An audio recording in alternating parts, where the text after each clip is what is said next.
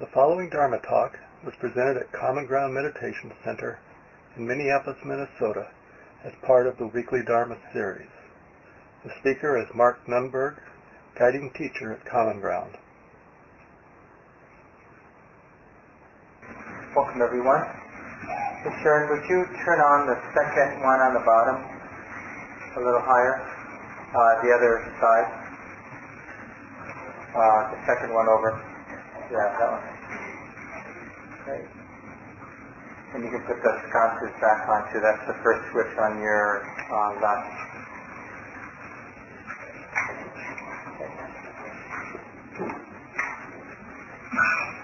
For the last couple of weeks, we've been looking at Jack Kornfield's chapter in the book The Wise Heart, chapter 22, which is on this bodhisattva ideal.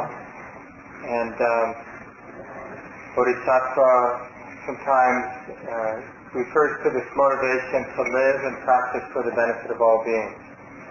And of course, this can become very idealistic, it can become even sentimental, but that's not really the point. The point is to see it as a pragmatic, practical, skillful way to organize our life, really.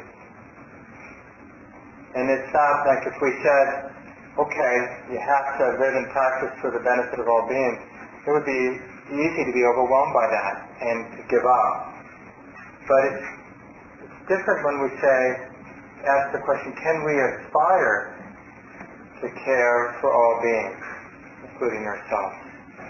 And that seems to be in the realm of what's possible. Yeah, we can aspire to live for the benefit of all beings. This is from something Joseph Goldstein wrote about bodhicitta, which is a related concept in Buddhist practice. Bodhicitta means awakened heart. And Joseph Goldstein writes, but is this a realistic aspiration for us? Is it really possible to cultivate such an altruistic motivation, given the great mix of qualities within our own minds? Even the Dalai Lama has said, I cannot pretend to practice bodhicitta, but deep inside of me, I realize how valuable and beneficial it is. That is all. If we too can realize how valuable and beneficial it is, then we simply plant the seed of bodhicitta in our minds and slowly let it grow and take root in our lives. We might begin each day or each period of meditation with the resolve, may I quickly attain liberation for the welfare and happiness of all beings. We then go from the understanding that our Dharma practice inevitably helps others to making the benefit for others the very motivation to practice. This change of understanding has a transforming effect on how we move through the day. And that's kind of where we ended last week. Susan, can we turn the top two up a little bit more? Yeah, thanks. That's where we ended last week, with this question. As we are living this life, we're living in this world, so then the question is, as we open to our life to the world, do we find it deadening or do we find it enlivening? So I want to talk a little bit about sometimes, maybe a lot of the time, our relationship with the whole world is deadening in one way or another. And how at other times, maybe as we practice more and more often, opening to life as it is, whether it's local or global, is enlivening for us. And it's not that hard for us to remember, maybe some of us are right in the middle of it right now, to remember how deadening our relationship to the world can be. I mean, how many of us at some point today felt pretty cynical about things? Or even betrayed, like the world has betrayed us. We read the news or we hear about something our friend has done, and it feels like a betrayal, or we just have this cynical sense that, nobody knows what they're doing, the whole thing's screwed up. Somebody's broken the world, and there ain't any putting it back together again. And that's just how it is. And we use some of these ideas, this perspective, to justify not having to care. When we have that cynical view, or that despairing view, it's like easy to just do whatever we want because it's already broken, so why bother? They've already screwed it up. Whoever those bad guys are, they screwed it up. Or maybe we blame ourselves, maybe we think we screwed it up. And in any case, we feel like it's okay to give up. We have given ourselves permission to give up. We don't actually have to care about our life, about our family, maybe we need to just because it's politically incorrect not to care, but deeper inside we don't really care. We're not moved to act. And then we can also, slide into just a more depressive, so less cynical but more depressive, where it just feels really heavy. Responding. We see some trash in front of our house or apartment, we could pick it up, but it's just too much of a bother to pick up the trash. It's too much of a bother to be kind to the person at the checkout line. Everything just feels like a bother, especially in the humid weather, heat of the summer. How that is, where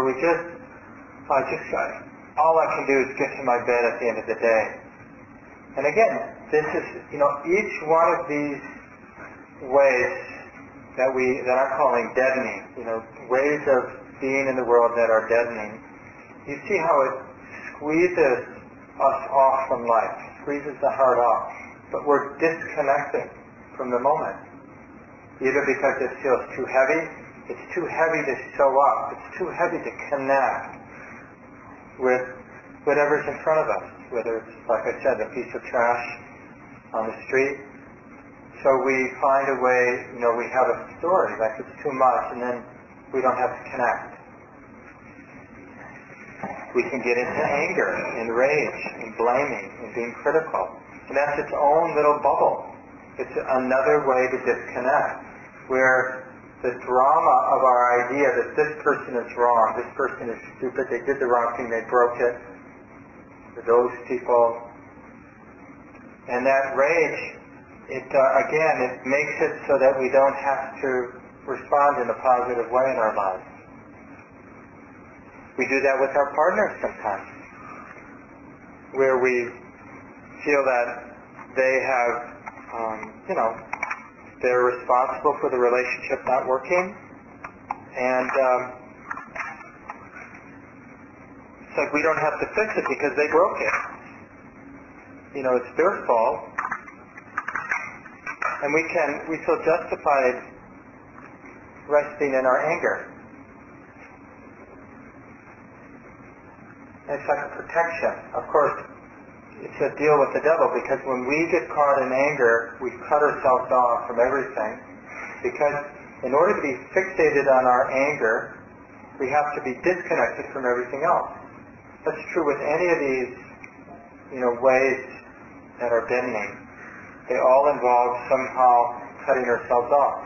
Another way, maybe surprising way we cut ourselves off, is we get really involved. It's like we, to some degree, are sensitive to what's around us, whether it's very local, taking care of ourselves, family, or out in the world taking care.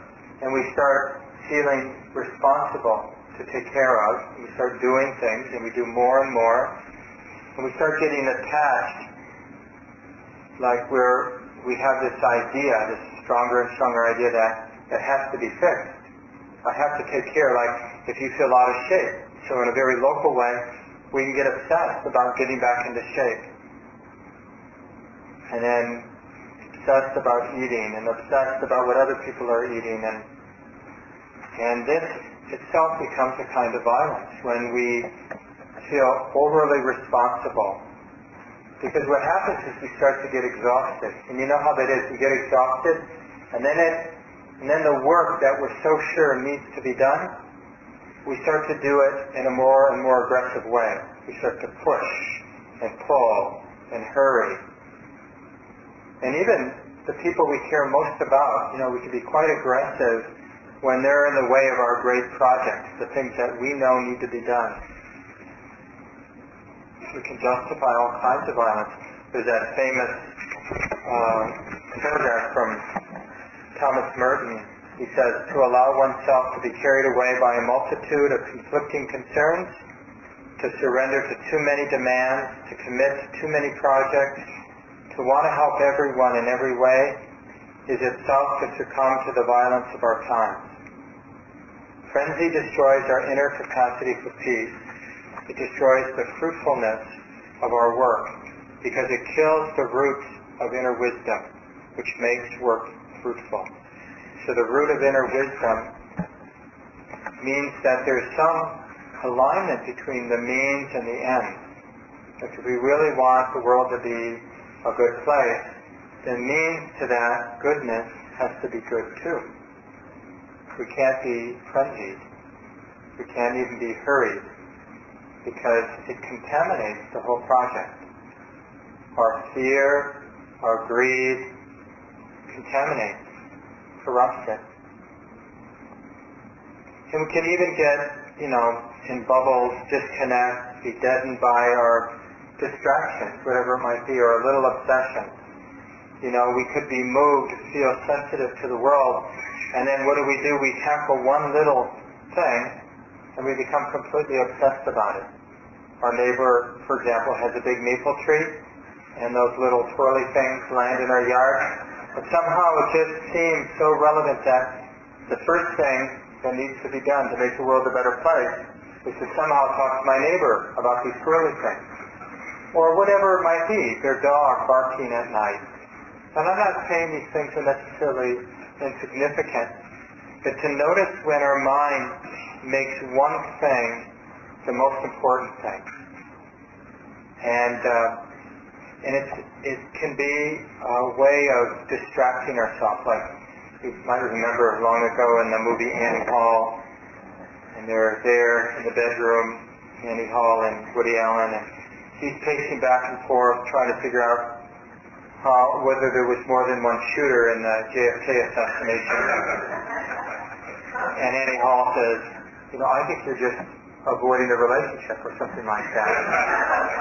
And Woody Allen looks into the camera and says, yeah, I think she's right. So it's like, it can seem really important to figure out, like, how did that happen? Or, was the Twin Towers, the collapse of the Twin Towers, was that a CIA plot or not? And we could spend many lifetimes trying to figure these things out. Whatever your particular obsession or conspiracy might be. And in doing so, we could cut ourselves off from our cat, from our lover, from our family, from our community, from the whole world. We're just in that bubble because this is what's important. So it can seem, within the bubble, it can seem like I'm really giving myself over in a really good way. This is important.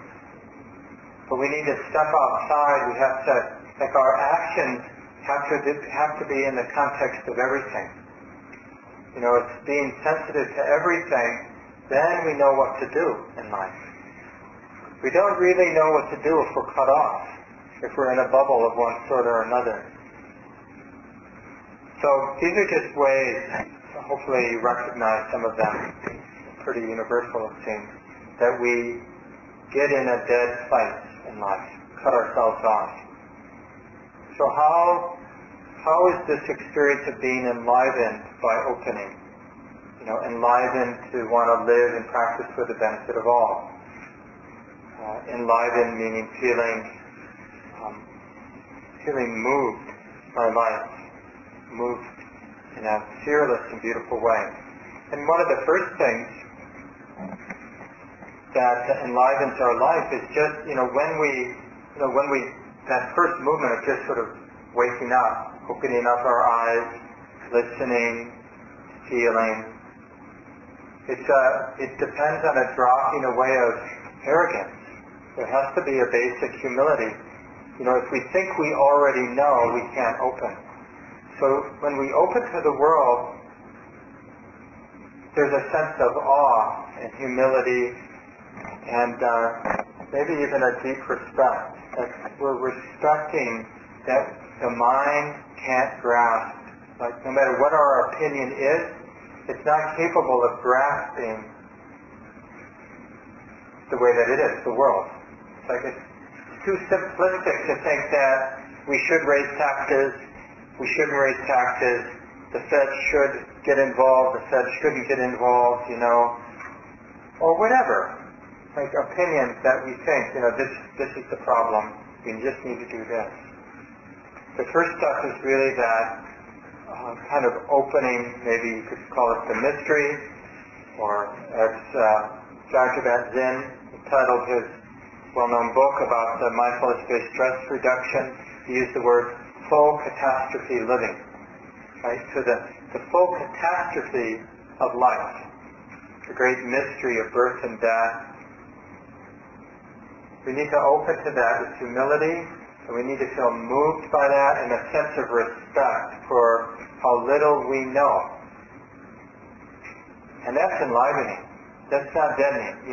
It's interesting that we'd be afraid of that humility when it's so enlivening. We feel so awake and enlivened when we're in that place.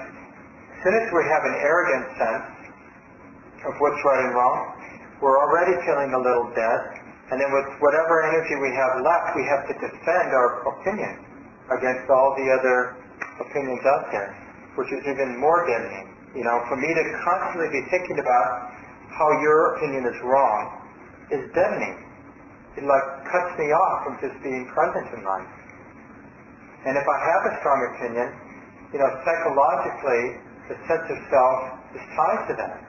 So in that sense, the sense of self is also threatened by other opinions, other views. So we really get ourselves in a tight, narrow place. So we can feel enlivened by just opening to the mystery. A sense of awe for the full catastrophe of this life. And that strips away a lot of superficiality. Like a lot of the things that seemed important a moment ago, all of a sudden aren't important. It's like when we're in a bubble, it can seem really important what our next smartphone is going to be. But when we're in that other place, it's like it doesn't really matter. It doesn't mean we're not going to get a phone or we are going to get a phone. It's just not anywhere close to what the mind needs to do right now. We'll take care of that when it's time. But we don't get involved in superficial things. We don't use superficial things to fill up the space of our lives. Think about how much we do that. Whether it's through media, reading things, watching things, reading catalogs and deciding whether we need things or not, talking to people about things we don't really need to talk about. We fill up so much of the space. So when we open to the world and the suffering and the beauty in the world, we have that sense of awe and respect and humility, and superficiality begins to fall away. And that's also enlivening. In the same way that being caught up in what's superficial is deadening. And then another way is that, the more we open, the more we realize the heart, the mind's capacity to include everything. It's like we think, I just can't go there. I just don't want to read about Somalia or Syria, or I don't want to read about money and politics. I don't want to read about why the possible motives of that person in the suburbs of Denver. Because we feel like the heart doesn't know how to include these things. But one of the things about being open and in that place of awe and the dropping away of superficiality is that we realize, I talked about this last week, this great space of the heart. It's like the heart isn't this small thing that gets filled up and then, okay, sorry, can't take in anymore. That's just not the nature of the mind or heart. It doesn't have boundaries, actually. You could look right now. Can you find the boundary of your mind or heart, like where it can't go? Are there any limits to your mind? Any place you can't go? That's shut off? So this is the thing about the heart. It can include everything. And in a way, it's designed to be all-inclusive. It's not designed to be exclusive. It takes a lot of work to make the mind, the heart, exclusive. It's sort of like who's on the inside, who's on the outside. This is also deadening. That work of creating boundaries is deadening. So when we're not doing that, it's very enlivening. So just notice this capacity of the heart to include everything. So when all of a sudden you're in the car and you happen to have the news on, and you hear about one of those tragedies like what happened in Denver, and you get that sort of habit recoil, like, you don't want to shut it off, or you want to, blame somebody, the NRA, for allowing so many guns, and you realize, it's just a way of the heart shutting itself off.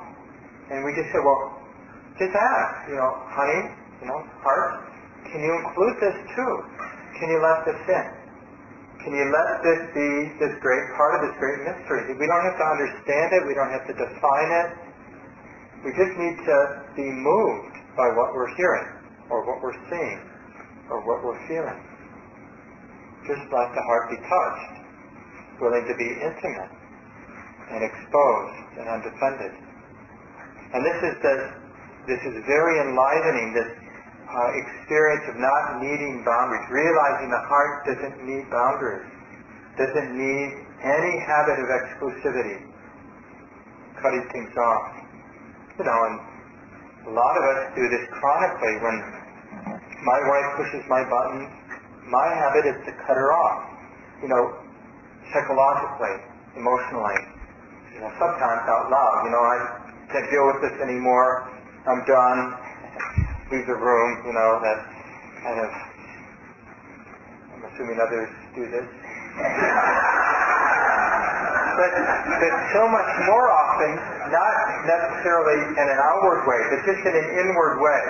Where I might be going through the motions of being in relationship, but I'll kind of cut myself off. It's like somehow this person, she doesn't deserve my full loving presence, my sensitivity, I don't need to be exposed.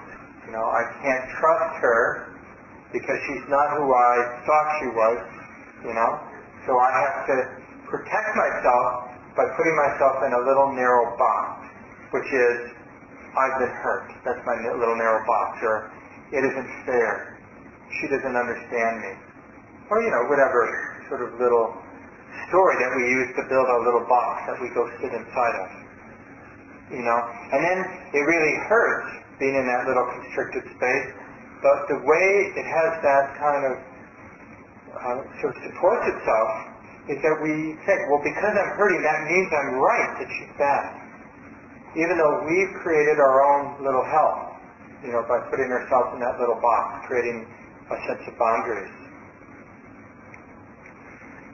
Another way that opening to the whole world, the messiness, the catastrophe of the world, the difficulty and the beauty, the way that it's energizing or enlivening is that we start to have insight, and we see that whether you're looking just at your own mind, your own obsessive, addictive patterns, your own fear patterns, your own greed patterns, or you're looking at the whole world.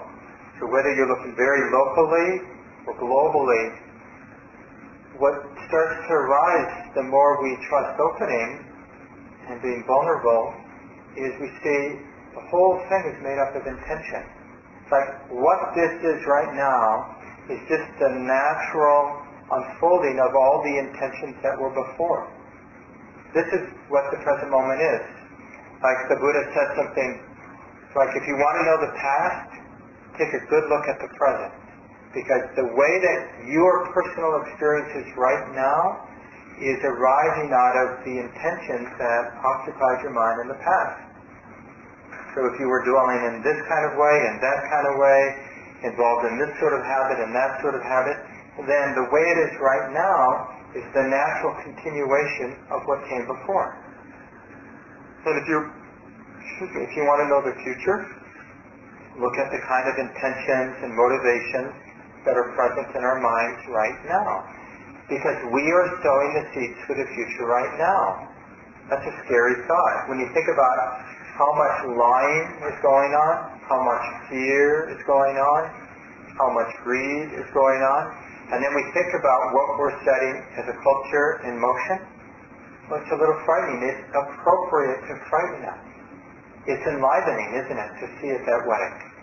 It enlivens us. It motivates us to pay close attention to our intentions, because it's the one thing we can do to change how things are unfolding. So I could sit here and be sensitive to the world and be freaked out and get involved in a lot of fear and paranoia, or I could be sensitive to how it is now and have that insight that, oh my God, the whole thing is coming out of intention. What can I do? What one thing can I do now to make the world a better place? Well, I could be relating to this mess with forgiveness, with wisdom, with this clarity, this truthfulness, this honesty, with kindness. Now that's setting something else in motion, isn't it? Something really healing and beautiful in motion. Imagine if everybody on this planet right now took a good look and responded with compassion, like letting their hearts break. Oh my God, we've created a bit of a hell realm here on this planet. I care about this mess. I feel moved to do something beautiful and good, however simple that might be. Well, the world would change very quickly if we all moved in that way. So this insight into the power of intention and how so much of this messiness that we experience in the world comes up. Both the beautiful part of the mess and the difficult part of the mess, all of it is arising due to intentions in the mind, the view of the mind. And then the more we see that, that the importance of intention, we really get that closing the heart off doesn't make sense anymore. It just doesn't make sense to go back to any of our little boxes, whatever they might be. We'll try, of course, to go back to our little boxes, our little obsessions, our little addictions, our strong opinions, but it won't be the same. It's like the little boxes don't work anymore, because we realize there's this whole world. It's like we can't forget it. There's this whole big, beautiful, messy world out there in here. We can't really cut ourselves off. And this is enlivening too. It's like someone once said, it's like a porcupine going down a drain pipe. There's no going back. And after a certain point, we realize that it's like as the heart opens and we start to be more sensitive. And in a way, it's a little bit overwhelming or a lot overwhelming, but we realize there's no going back. It's like there's no way to convince the mind to live in a closed way, because it already knows it's not that. It only works when the mind really believes that narrow place is the truth. So whatever particular prejudice we have, I still may have my inclinations to be prejudiced in the way that I've been conditioned. But now my mind doesn't believe it fully anymore, right? It's still there. We have to be honest about our conditioning. But we can also be truthful that it doesn't make sense. It's like we're inclined to be reactive or inclined to be defensive or inclined to be greedy. But it doesn't make sense anymore. It doesn't make sense to get lost in those patterns. And then we start to feel joy. It's like the joy of this healing, this awakening process. Even though we're not done with our practice, we might be right at the very beginning, but there's a lot of joy, kind of an inspiration that there is a path of awakening, there is a path of opening, and this is very enlivening. There's a lot of joy to have found a way, to realize that running and hiding and getting involved in greed and in anger and delusion isn't the way. There's a lot of freedom in knowing that. That's not a small thing. So this also is very enlivening and brings up a lot of resilience. So then when we do get caught in our old patterns, we take the punches. It's like, it's okay. It's okay when we become a despicable human being and do something stupid, close down, become a fundamentalist about something or whatever. Because it's like, we know that this process of awakening can't be stopped, ultimately. It can be hindered, it can be slowed down, we can get caught in little eddies here and there, but not forever. If you had a chance to read Jack Kornfield's chapter, he describes this training ground, and I think it's okay to activate some of that romantic energy, all of us, because we grew up. It doesn't matter probably where we grew up, because in any culture we have these superheroes, saints, and generally what defines these superheroes is that they give themselves over for the benefit of all beings, right?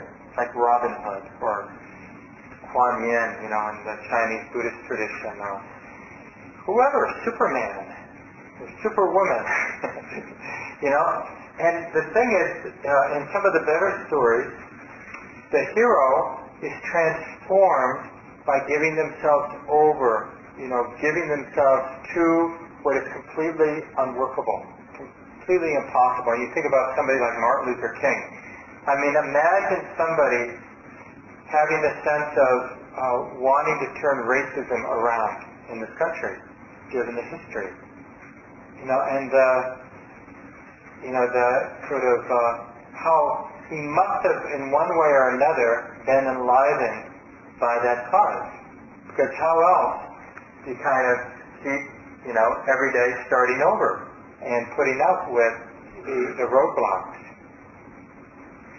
So I think it's important for us to identify, whatever resonates for us, identify some of these archetypal heroes, these people, whether they're historic folks or somebody that we've made up as a culture, that gave themselves over for the benefit of all, and how transforming that was. There's this, the legend of the Buddha. They talk about it beginning an incalculable number of eons before the historic Buddha, some 2,500 years ago. So I think, as they describe it in the tradition, many expansions and contractions of the universe. So lots of big bangs and then total contractions and big bangs. So way back, a long time ago, there was a guy called Sameda. Now this is the Buddha before he was the Buddha. Another way they describe how long ago that was is like if a crow flew past a mountain of solid rock 7 miles across at its base, 7 miles high at its peak. And every 100 years the crow flew by and dragged the silk scarf across the tip. As long as it would take to erode that mountain that way, that's 1 eon. So an incalculable number of those. It's a long time. And the idea is that this person, Sameda, way back when, had the aspiration to become a powerful teacher because he was moved about the suffering and wanted to be a teacher when teachings were necessary, when there was no other teacher around. That's a beautiful myth of this motivation. And then later, in the Buddhist tradition, there arose this whole literature called the Jataka tales. Maybe some of you have read some of them. Many of them have been made into children's books now. You can find them. And they're just stories, the Buddha taking birth as an animal, basically every kind of animal, sometimes as humans, and learning different lessons that would eventually lead to him being a wise teacher and have all the skills necessary to not just have insight, but be able to articulate what he came to understand about his own mind so that other people could have the same insight that he had, the same awakening that he had. So what makes the Buddha different than a normal person who awakens is the Buddha does it without any help. Because there's no teaching. That's by definition, a Buddha takes birth before becoming the Buddha. They take birth at a time when there aren't these wise teachings available. And they come to that understanding without the support of the teachings. And then they're able to articulate the teachings in a way that other people can get it. And so in this way, and it's pretty amazing, 2,500 years later, this one person who had some deep insight into his own mind and was able to talk about it in a way that 2,500 years later, in a completely different culture, these teachings are still really moving, practical, transforming for us. And it's not just the Buddha, there are many of these people that are still inspiring us. I mentioned a few that are inspiring. So we want to hold up, why not have this aspiration for ourselves? What is the harm? Why not aspire to the highest, most beautiful goal or aspiration, to live and practice in a way that really makes a difference in our own hearts, in our own lives, and in the whole world. One way this vow is articulated is we imagine all of the goodness that human beings have set in motion, all of the small little moments of generosity throughout human history, all the moments of patience, all the moments of people being clear and wise and skillful. And you see it as a very deep and powerful river, like this stream of wholesomeness, of goodness. And then we vow that may this life join that stream of causes and conditions leading to real peace, the awakening, the liberation, the freedom of all beings. And so we can find a way to visualize that, to kind of tap into some archetypes so that we can energize our life, enliven our life in this way. Because it's very easy, I'm sure you've noticed, it's very easy through the ways I mentioned, depression, cynicism, distraction, it's very easy to cut ourselves off and to feel quite dead in life. Here we are, a living being, just feeling quite trapped by our habits, trapped by our beliefs, and really without meaning in our life. So Jack Kornfield in this book, he gives 3 aspects of the training. So now that we've aspired to be a superhero, then we got to, this is part of that story, right? You got to go through the torturous training, right, to be the superhero. So Jack Kornfield mentions 3 things that make a lot of sense. And you're going to like the first one because he says the first training is this commitment to peace, the commitment to balanced mind, balanced heart. That's the first. There's no step first before that step. We're of no value to ourselves or to anyone if the mind is in shambles, if it's frazzled, is upset, reactive. I remember a powerful story. Some of you know about Thich Nhat Hanh, one of the better-known Buddhist monks and teachers throughout the world from Vietnam. He was a real activist during the Vietnam War and organized other Buddhist monks and Buddhist nuns and lay people to support people that were caught in the middle between the North and the South. Just the craziness of that time. And he left sometime, I think maybe for the Paris peace talks, but then they wouldn't let him back because both the South Vietnamese and the North Vietnamese didn't trust him. So he wasn't allowed back for decades. And then back in maybe about 10 years ago, he was negotiating with the Vietnamese leaders to come back. And it was really tough negotiation.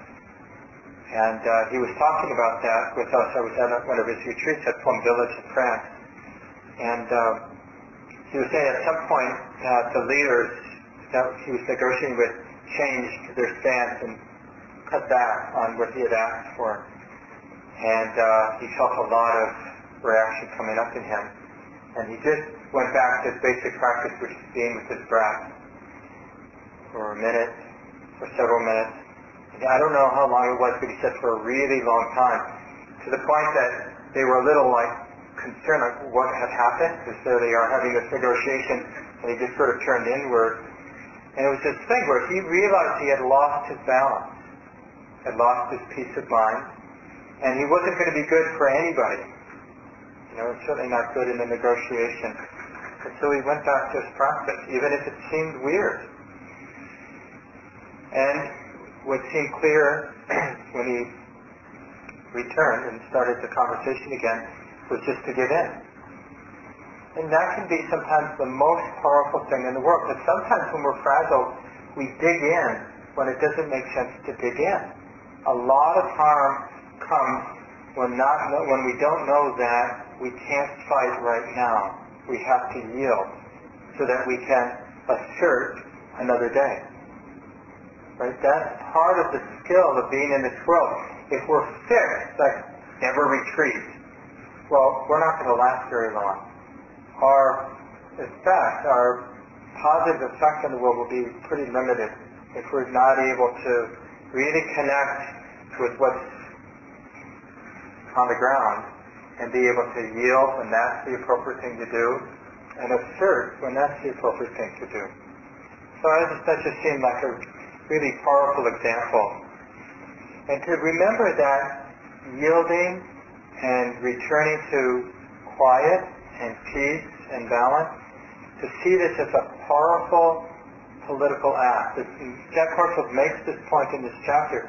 This is not a weak thing to do, to sit every day for 45 minutes or for an hour, to go on retreat for a period of time, even years at a time, some people do. This is not some passive, weak thing that human beings do. It is a powerful, assertive act in the world. We need to see it, we need to value it in this way. So this is the first training for budding superheroes. And the second is learning to face the truth, to commit to the truth. And Ajahn Chah, a well-known Thai Buddhist monk and meditation master, and had a powerful influence on Western Dharma, Western teachings of the Buddha. He died in 1992, and he said, the enemy is delusion. So that's the basic problem. So when we do have balance and peace, then the next step is to see things as they are, to be interested in the truth, the unblemished truth, and not have any sort of preconceived ideas getting in the way. Just want to know how it is. And even if it means we're confused, that's okay. Because if it's unclear what needs to be done, it's better to know that, isn't it? Than I can't handle that truth, so I'll just pretend this is what needs to be done. Because I'm uncomfortable not knowing what needs to be done. A lot of activists feel impotent or sort of weak if they don't know what needs to be done. It's not easy. It takes a lot of strength to stay in that place of not knowing. Doesn't mean we're not going to know forever, but in this moment we don't know. So we're just going to hang out there until there's some clarity. Oh, okay. I don't know where this is going, but I'm going to say this. I'm going to do this. Because this makes sense now. That much I know. Beyond that, I don't really know. And we don't like our leaders that way, do we? We like our leaders, that fundamentalists. We want them to know exactly, or at least some of us do some of the time, exactly what's supposed to be done. And they never waver. We don't want them to ever waver because that's a sign of weakness. That their idea of what needs to be done actually comes out of the moment. We want them to be fixed in space. Same with the Constitution, right? It's like the founders, that somehow they knew everything, and some people know exactly what they meant, and that's what we should do. Instead of what's right? What makes sense? Let's see. Let's try something. And let's pay attention after we try and see if it actually turns out to be right. Because if it was wrong, let's own that and try something else. But this is what we call weakness now. So this commitment to truth, not commitment to being right, but commitment to the truth, including confusion, including not knowing. There's a beautiful statement that Dwight Eisenhower made that Jack Kornfield has in the chapter. some of you might remember, as he was leaving his second term, spoke about just the terrible thing of this military-industrial complex and all the money. Every dollar we spend means somebody's not being fed. Somebody's not getting educated. And all of the intelligence that goes into making weapons, right? That's intelligence that's not devoted to making the world a better place. It's like we really, can appreciate people who could speak the truth, who could see and speak from that place of clear seeing, that commitment to truth. Sure, it would have been nice if he had started to speak that way at the beginning of his first term, but still, it's better to have said it than to not have said it. Even today, that's a radical notion. Nobody's talking like that these days. Well, maybe a few, but very few people. Or certainly not too many people with power. And then the last thing, really important, is training, to be a superhero. Jack Kornfield calls envisioning liberation, envisioning justice. Doesn't mean it's going to happen tomorrow, and it doesn't mean that we need it to happen on any time schedule. But it just means that we can envision a beautiful world. And the reason we can envision it isn't that we're have blind hope or sentimental.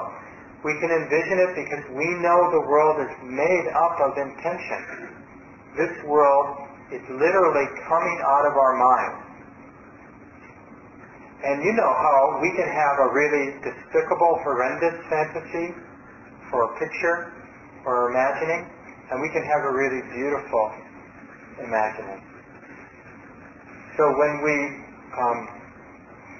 when we take on this training, we commit to peace and balance of mind, we commit to the truth, and we commit to imagining a beautiful world. And it's not like once. We're, in an ongoing way, we're imagining a beautiful world. We're holding it lightly, but we're not dwelling on what's wrong. We're dwelling on what's possible. Because we know it is possible for people to be generous. We see it all the time. We also see people being really stingy and greedy. But we also see generosity. We see patience. We see kindness. We see people going beyond the boundaries that we're conditioned in as children.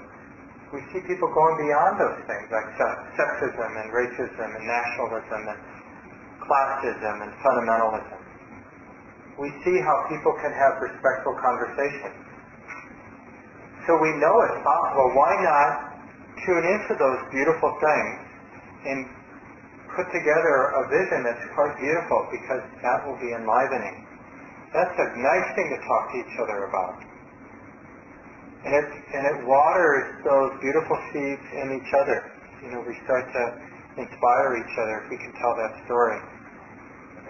So just to end with an encouragement, find a way every morning or every night before you go to bed to just commit to being a superhero. I mean, you don't have to say it in a silly way like that, but to somehow not, like Sharon Salzberg says, don't be afraid of aspiring to live, to be a cause for real peace and beauty and goodness in the world. No matter the consequences. In the Buddhist sort of cosmology, where there's lifetime after lifetime after lifetime until there's no more delusion, we got a lot of time. So don't get confused by, well, how is that going to happen? And I've got at best 30 years left. I'm 54, and maybe a lot less. Who knows? So it seems easier just to try to get by, and have a relatively pleasant existence. But if we think about a lot of time left, well, then it makes sense. That's Robert Fairman, a Buddhist author, one of the early monks. He later disrobed in the Tibet tradition back in the early 60s. And also father of Irma Thurman, one of those little trivia pieces. But anyway, he had this great story about, if you're in the subway in New York City, where he teaches at Columbia, and you just have two stops. You can handle the oppressive feeling of being around a lot of people you don't know and maybe don't trust. And then if you imagine you're going to be in that subway for eternity, you're going to have a completely different strategy. If you're just there for two stops, you just sort of suck it in. Is that what they say, right? You suck it in, you get tight, you stare at the floor, you don't make eye contact with anybody, and you just survive. Two stops, just two stops. But if you're going to be in that subway car for eternity, you're going to start making relationships, and you're going to learn how to get along, and you're going to learn how to include everybody, because there's no getting out of it. So this is like part of our vow is coming from that place, like there's no getting out of this predicament of being a human being. This is at least how it's talked about in the Buddhist cosmology. There's no getting out of this. That's where this motivation comes from. We have every incentive to live and practice in a way that includes all of it, the whole catastrophe. So we just have a little bit of time left. Sorry, I spoke a little longer than I wanted to, but if anybody has any questions or comments, what comes to mind? A few minutes. Yeah, Dan. I'm really fascinated by the topic because it sort of comes down to, I think it's pretty powerful stuff, that in order to handle the long-term possibility of growth and success, you have to understand that it's settled on a level that you will fail. To not understand your own failure, undermines your success. And it's so antithetical to what's taught out here. It's all like the head shop out there, figure out people saying that, not that you're mean or anything like that, but as I, experiment and understand, I really see the power of that. It seems like if you respect somebody's history, especially recent history, it's just a matter of time before it comes out. They were having affairs, partly right? But understand this is really short of my ability to respect that people can do really good things and do stupid bad things. Yeah. And that doesn't have to totally negate the good. In fact, in other ways, all the humanness that he has to the same thing we don't do. And that's our job with superheroes. But what makes them so amazing is that they're just human beings.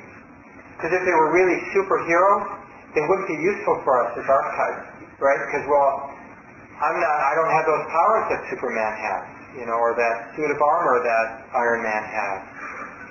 But when we realize that they're human, that they have greed conditioned in their mind, and aversion, and lust, and delusion conditioned in their mind, and still they got up in the morning and did what they could do. Yeah, thanks. That's a lot of good in what you said, Dan. Maybe time for one more short comment. Is your hand up, Louis? Sure. You get the last word.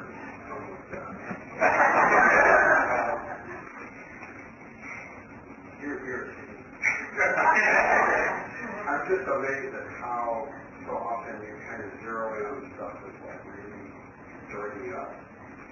And here's the question.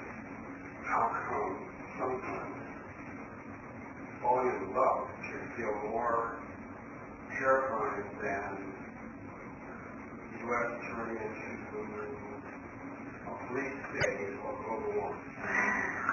Yeah. Because I got the answer, I think. Because you can make sense of the U.S. turning into a police state because it fits your ideas about things, But we can make sense of the actual experience of falling in love because it involves losing control. In the same way that having an open mind about whether the U.S. is falling into a fascist state or a beautiful kind of re-emergence of democracy and equality, commitment to equality, and really beautiful values. Like to really have an open mind that would be scary, to be able to look at sort of certain leaders and beyond their fear and beyond their greed and see their humanity. That's challenging for us. And maybe in the same way falling in love, like to have an open mind about how crazy it is right now. It's a little bit like falling in love, because we don't know what's going to happen. And it's very similar to this bodhisattva aspiration, because we're letting go of control. It's not like the power is in the commitment. It's like we're giving ourselves over to nature. That's like part of this archetype of the superhero. They give themselves over, they lose their identity in a way, and they give themselves over to this greater cause, whatever it might be. For us as practitioners, we're giving ourselves over to the natural movements of wisdom. It's not our wisdom.